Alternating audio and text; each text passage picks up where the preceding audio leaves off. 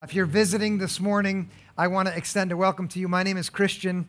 I was not here last week because I was in Guatemala with 14 other folks from our church last week, who were then joined by another small group from our church. We were together in a village in the mountains in Guatemala, Santa Rosalia de Marmol. Did you hear me roll my R's? Yes. The trip was remarkable. And it was remarkable because with your help as a church, we built a school building and a computer lab for a group of children who live up in the mountains. We did that. It's amazing. Yeah. That village is not ever going to be the same. It's just true. The people there, their lives were changed. What I want to tell you this morning is about how our lives were changed, the people who were there. Now, I haven't asked permission for those of you who were also on the trip with me yet, but can I speak on your behalf? Is that okay? All right. The truth about it is we found ourselves changed by the experience. I would even go so far as to say transformed. I saw it in myself and in the young people and in the older people who were in our group together, that we were different people at the end of the week when compared with the beginning of the week. And there's a reason. It's simply because all week long, we were walking on the path which Jesus taught is the most important path to walk on.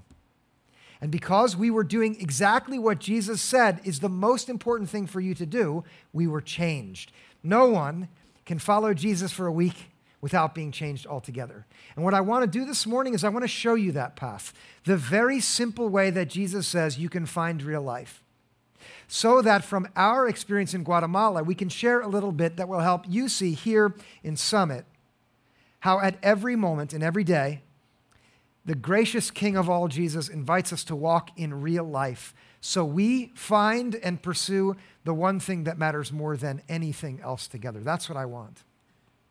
I want you to look at the statement up here on the screen. The chief thing is to love others like yourself. That's the chief thing, and that's everything. Nothing else matters. That's a quote from a short story written by Fyodor Dostoevsky called The Ridiculous Man. And if you want to sound smart, quote Dostoevsky.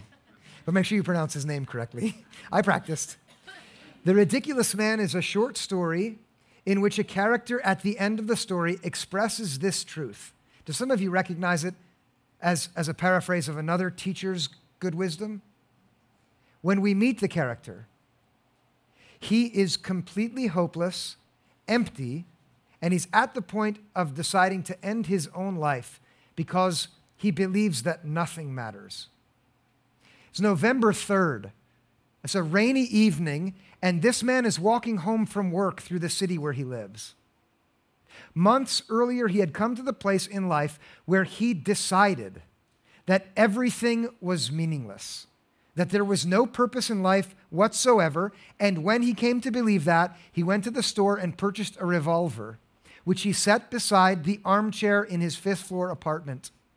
And he set it there, knowing that at some point soon he would decide to follow through with the only logical consequence of recognizing the emptiness of the world around us. Now, maybe this sounds more drastic than you've ever felt, but you know there are people around us who feel like that, maybe even here. On this night, he's walking home when there's a break in the cloud cover above him through which he spies the light of a single star. And somehow that sight inspires him to choose that evening on which to finally go through with his decision. He walks home with new resolve when suddenly he feels something tugging at his sleeve. He looks down and there is an 8-year-old street girl dressed in a ragged, soaking wet dress with tattered shoes, and she's pleading with him for help. At first, he can't understand her because she's so cold and shaken that it's just mumbles, but he knows deep down inside that she's desperate for his assistance, and the impulse that arises in him because of his bitterness towards all of the world is to drive her away. "Go get a policeman," he says to her, and he turns to walk away from her. She folds her hands and she follows up against him and now begins to cry out over and over again. And he comes to see that it's her mother who has died. And now she's all alone in the night. He stomps his foot and he yells at her, "Get away from me." She runs off into the shadows and he proceeds to his apartment. He climbs to the 5th floor. He sits down. He reaches out to grab a hold of his gun. But now, he's not actually able to take it up in his hand.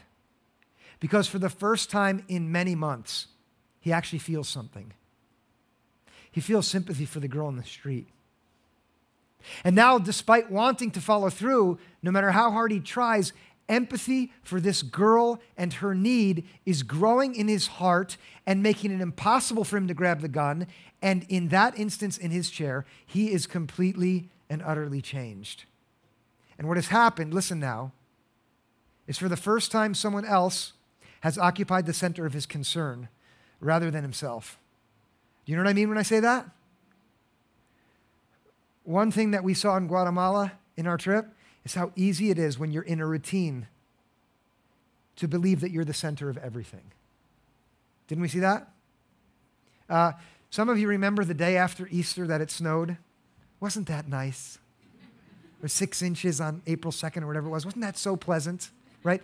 I was sitting on an airplane with 10 others on the tarmac for 4 hours because of that snow, right? We missed our connecting flight once we got into Houston or wherever we were in Dallas. I was in that airport for 10 hours and 45 minutes. Have you ever been in an airport for that long? It's not fun, is it? Especially not when you're the center of everything. I'm serious. By degrees, as the week unfolded, I saw how easy it is to be self-centered, and I've come back to tell you all how selfish you are. Don't you like me? Please understand, I include myself here. The default mode for all of us is to think of everything that we experience as if it revolves around us exclusively. Okay, hear me out. To be at the center of everything, you need to view all of your experiences at school, or at work, at home when you're around the kitchen table, or when you're right there beside someone in the cubicle, when you're driving on the highway, or when you're waiting in line at the supermarket. You need to experience it all as if the main thing is your desires, your needs, your aspirations, and what is convenient and easy for you personally. That's all you need to do to be at the center of everything, and I'm telling you now, that's what you mostly do. Or when you're driving on the highway, and listen, I include myself here, and someone swerves in front of you, what do you think? Hey, they're in my lane. How did you acquire that lane? How did it become your possession, right? Or if you're in the supermarket and you're going to the express line and someone sweeps in front of you, that's my line. And they have more than one item, one more item than they're supposed to. You ever do this? All right, if you're thinking right now, maybe other people do this, but I don't. If you're a regular at Renaissance Church, can I ask you, how did you feel on Easter Sunday when you came in here and there was a stranger sitting in your seat? And don't think that you don't have your own seats. I see it every week. I do. I know exactly what. Actually, you're not sitting in your normal seats this morning, are you? Because someone else is sitting there. Are you feeling awkward now? I'm sorry, right? You guys are supposed to be there. Were you angry? I'm sorry to put you on the spot like that. The thing about living life where we put ourselves in the center, I want you to hear this, is that it always results in the same end, which is despair. Sometimes we're very good at hiding the despair that we feel. We cover it with all kinds of accomplishments and things. Sometimes we're not good at holding it in. But what happens to each and every person who decides that they're the center of their existence is that one way or another, they will end up believing that all the world is meaningless.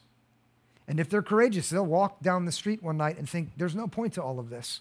And there's a reason why selfishness ends there. And this is critical for you to hear. It's because you were not meant to be at the center of everything. That's not how God made you. The truth that the ridiculous man expressed, which is that the only thing that matters is loving others, is the truth that God himself expressed directly through Jesus. And it's a truth about every one of you here. Whether you know it or not, you personally were made not to be in the center, but to give that place to others. And when you do, you will find the life that you were made for, which you are always going to be chasing until you settle in and let other people have the center. As long as you try to occupy it yourself, you will be driving yourself further and further into despair, the kind of loneliness that will make you believe that there's no meaning at all in the world. The ridiculous man The lesson that he gives us was one that Dostoevsky borrowed from Jesus, another teacher who in his own time was regarded as ridiculous in one way or another. What I want to show you this morning is his teaching with as much clarity as I can, so you can see his expression of the one and only way to find true life where you're not in the center. This is called the Golden Rule. Many of you will have heard of it. In Matthew chapter 7, Jesus is teaching those who will listen, and here are the words he says. They'll be up here. This is Matthew 7, verse 12. In everything, do to others as you would have them do to you. For this is the law and the prophets. This is Jesus' way of saying, I have told you the one thing that matters most to God. I've set before you an answer to the question which you are always asking, which is, what does God want from me? I've given you the one and only path in one sentence that will lead you from the despair of being centered on yourself to the place that you were meant to be, which is walking in true life where you focus on the one thing that God always wants for you, that you should do to others as you would have them do to you. Look at the second half of Jesus' phrase there. This is the law and the prophets. In Jesus' day, this is shorthand for saying, this is the revealed will of God for your life personally. Have you ever thought, I believe in this stuff, but I just wish I knew what God wanted for my life? Have you ever felt that? I know that many people wonder deeply about that. If only God would make it plain what he wanted for me, then I would know. The people to whom Jesus spoke, they believed that God had revealed his word uniquely through the Torah. Have you heard that word? It's often translated with the single word law, but the word Torah in Hebrew means the way, God's guidance, God's instruction for life. It's the word which God gave to the ancestors that showed them where real life was for one reason, because God loved them and he wanted them to thrive. The books of the Torah included 3 different components. There was the law, the Pentateuch, the 5 books of Moses. There was, alongside of them, the prophets. These were the words of the men of God who looked at the world and had the courage to speak on God's behalf of the truth. And then there were the writings and the wisdom. All of these comprised the Torah, the law and the prophets. When Jesus says, this is the law and the prophets, he is claiming to have offered a summary in one sentence of everything that God wants. He wasn't the first to do it. Because there were many in Jesus' day who went looking for a concise description of everything that mattered to God. There are stories actually in the Babylonian Talmud, which you can read, that describe the questions from seekers, people who were Gentiles who wanted to know what God wanted, as they questioned the rabbis. There's one in particular that I think is quite amusing. Shammai was one of the rabbis around the time of Jesus who was quite popular. A Gentile came to him and said, listen, I will convert to your religion if you can summarize the Torah while standing on one foot. This is his way of saying, can you do it quickly? I once tried to preach a sermon on one foot. It didn't work. Shammai took the stick he was holding in his hand and tried to smash the guy in the head because he was offended by his question. I promise I'll never do that. He went on to another rabbi, Hillel. Some of you will have heard of Hillel. Quite a popular figure. Hillel responded to the man, watch it up here, what is hateful to you, to your fellow, don't do. That's the entirety of the Torah. Again, like Jesus, another rabbi who says, I can give it to you in a single sentence. Hillel said very simply, what you hate, would you think of it for a moment? What do you hate when someone does it to you? Is it that they interrupt you? Is it that they make demands on you that you don't feel are your responsibility? Is that you hate when they drive too slow in the fast lane? Does anybody else hate that? Do you or not? You're my friend. It's my least favorite thing in the whole world. Have you ever seen those old cartoons, The Far Side? There's one where there's like a picture of this cave with fire in it and these sort of awkward-looking people, and it's hell for people driving too slow in the fast lane. That's the only time I've ever wished for eternal punishment for another person, but that's what I hate, right? Hillel says, do you think I'm too harsh? Was that too harsh? Can I take that back? Okay. Hillel says, if you hate it, don't do it to another person. That's a pretty good ethic, don't you think?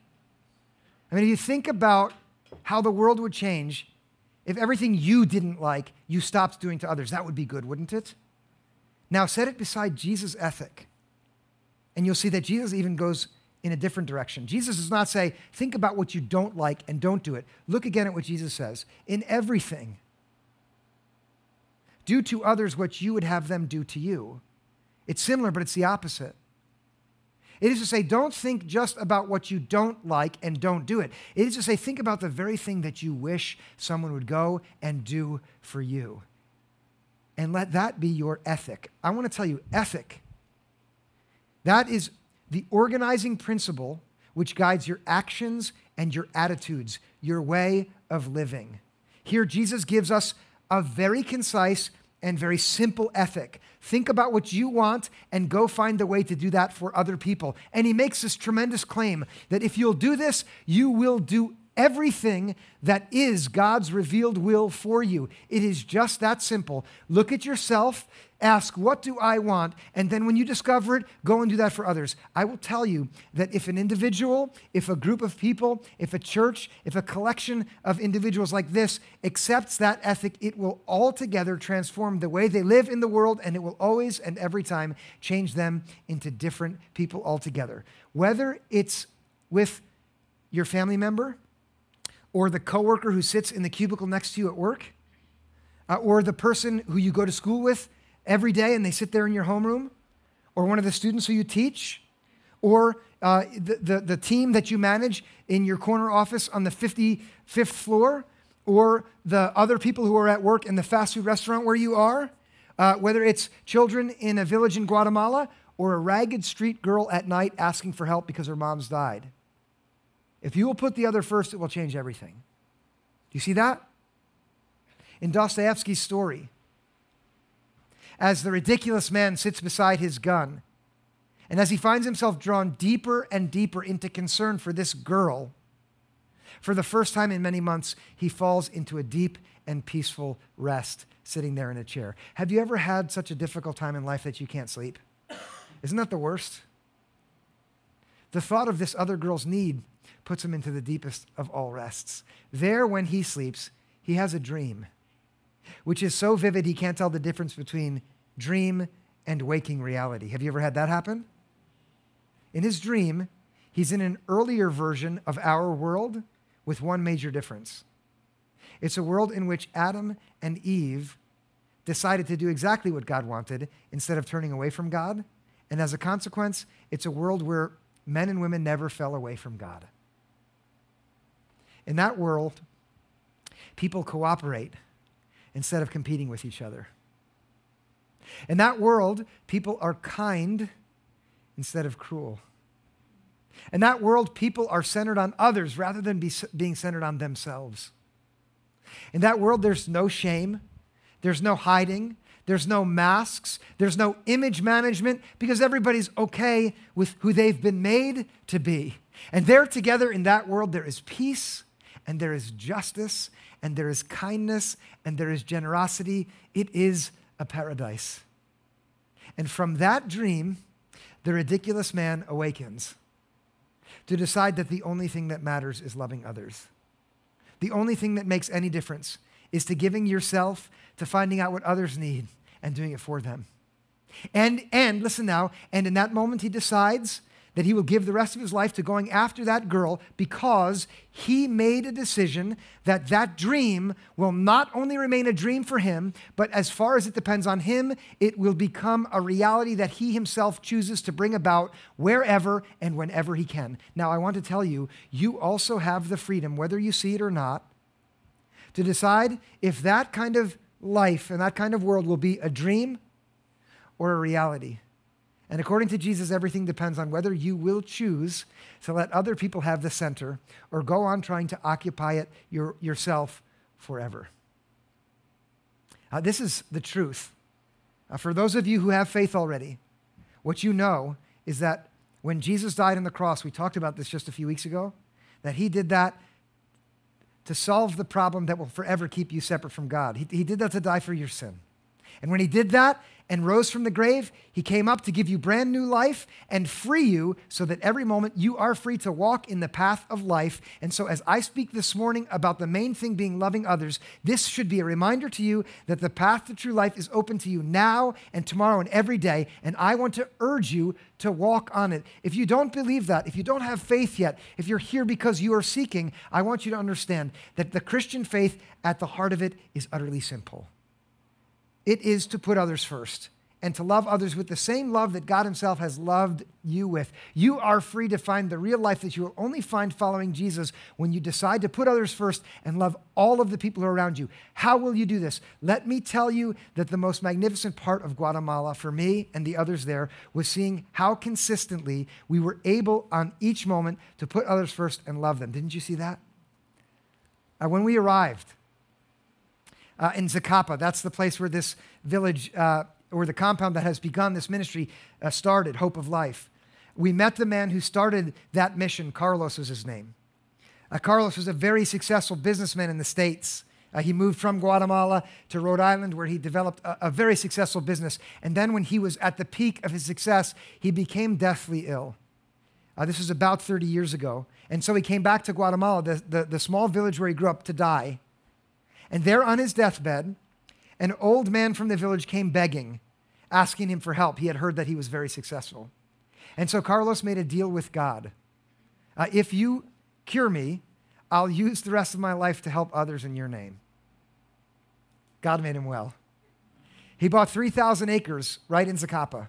And the first thing he built was a home for the elderly who were disabled in Guatemala.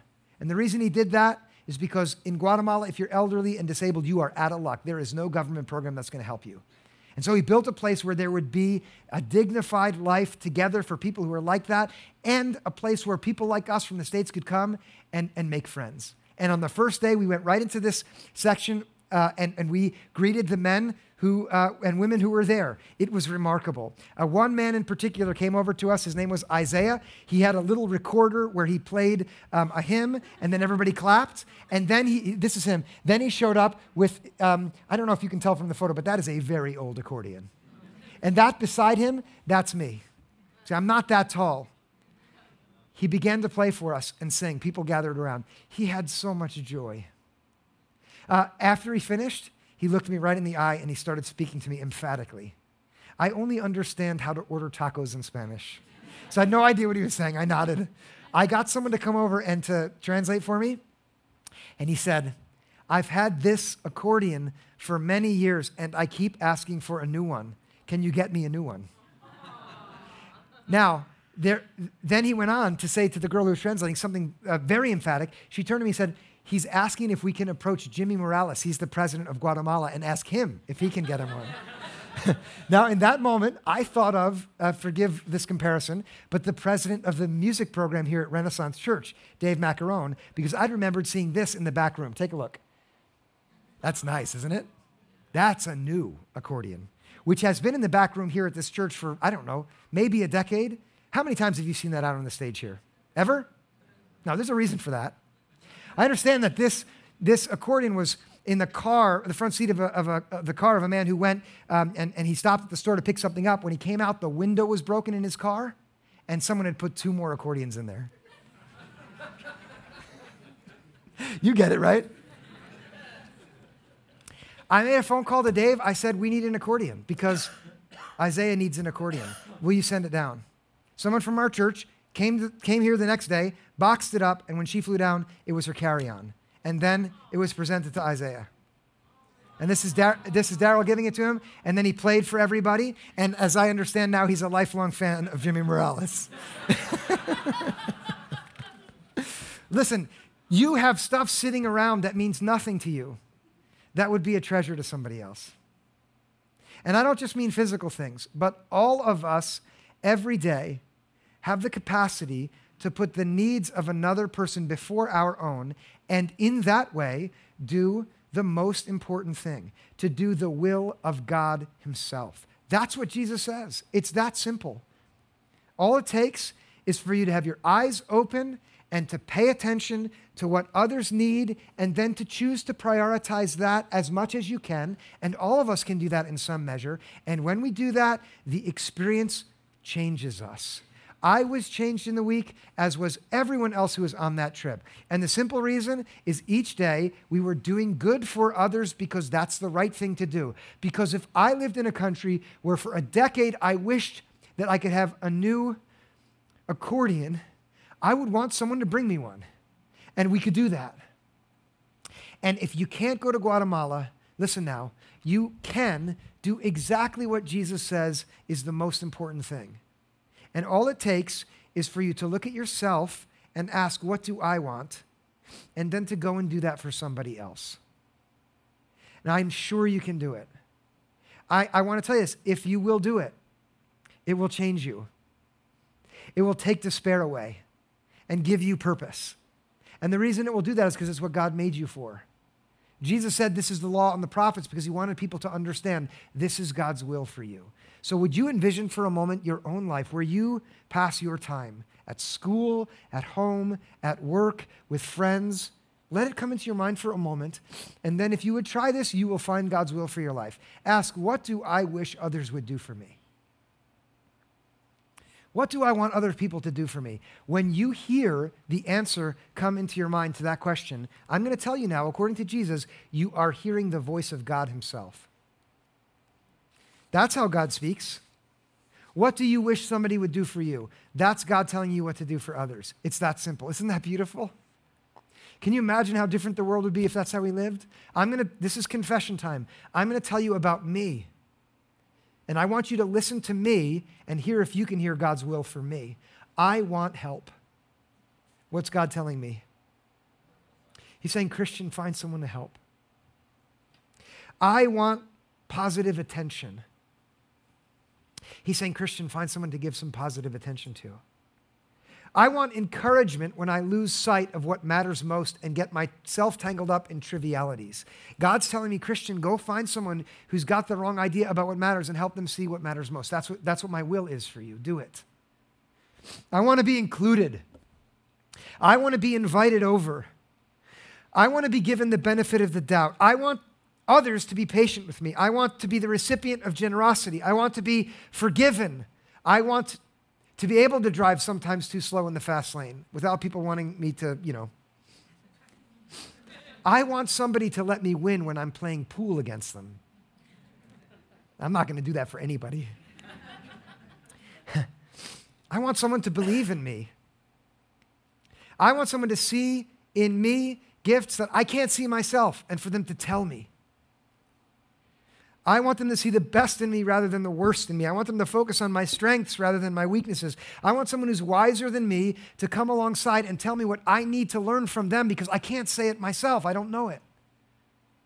I want someone to make time. I want them to be concerned that I should grow as a disciple. And then I want them to say courageous and difficult things instead of just always flattering me. I want them to pay attention to my needs. Someone who's wiser and further along and knows better than I do what I require and to push me toward it. I want a friend who's willing to accept me even after seeing the things about me that I would like to hide. I want someone to see the good in me that I don't see. What do you want?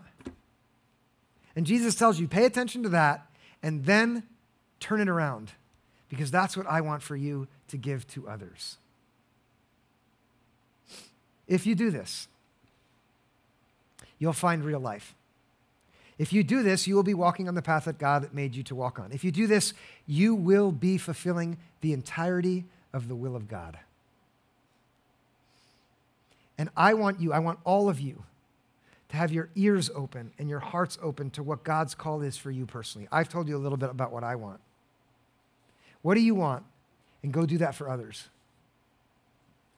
And then you'll be on the path that changes you, the path that God wants you to walk on. Would you join me in prayer?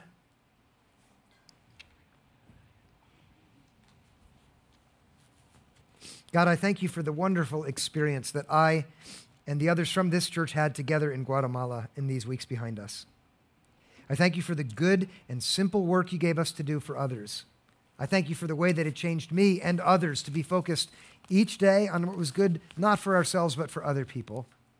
God, I pray that the change that you brought about in me and others would be lasting, and that we would become people who more and more focused on not ourselves, but on the people you've put in our lives for us to love.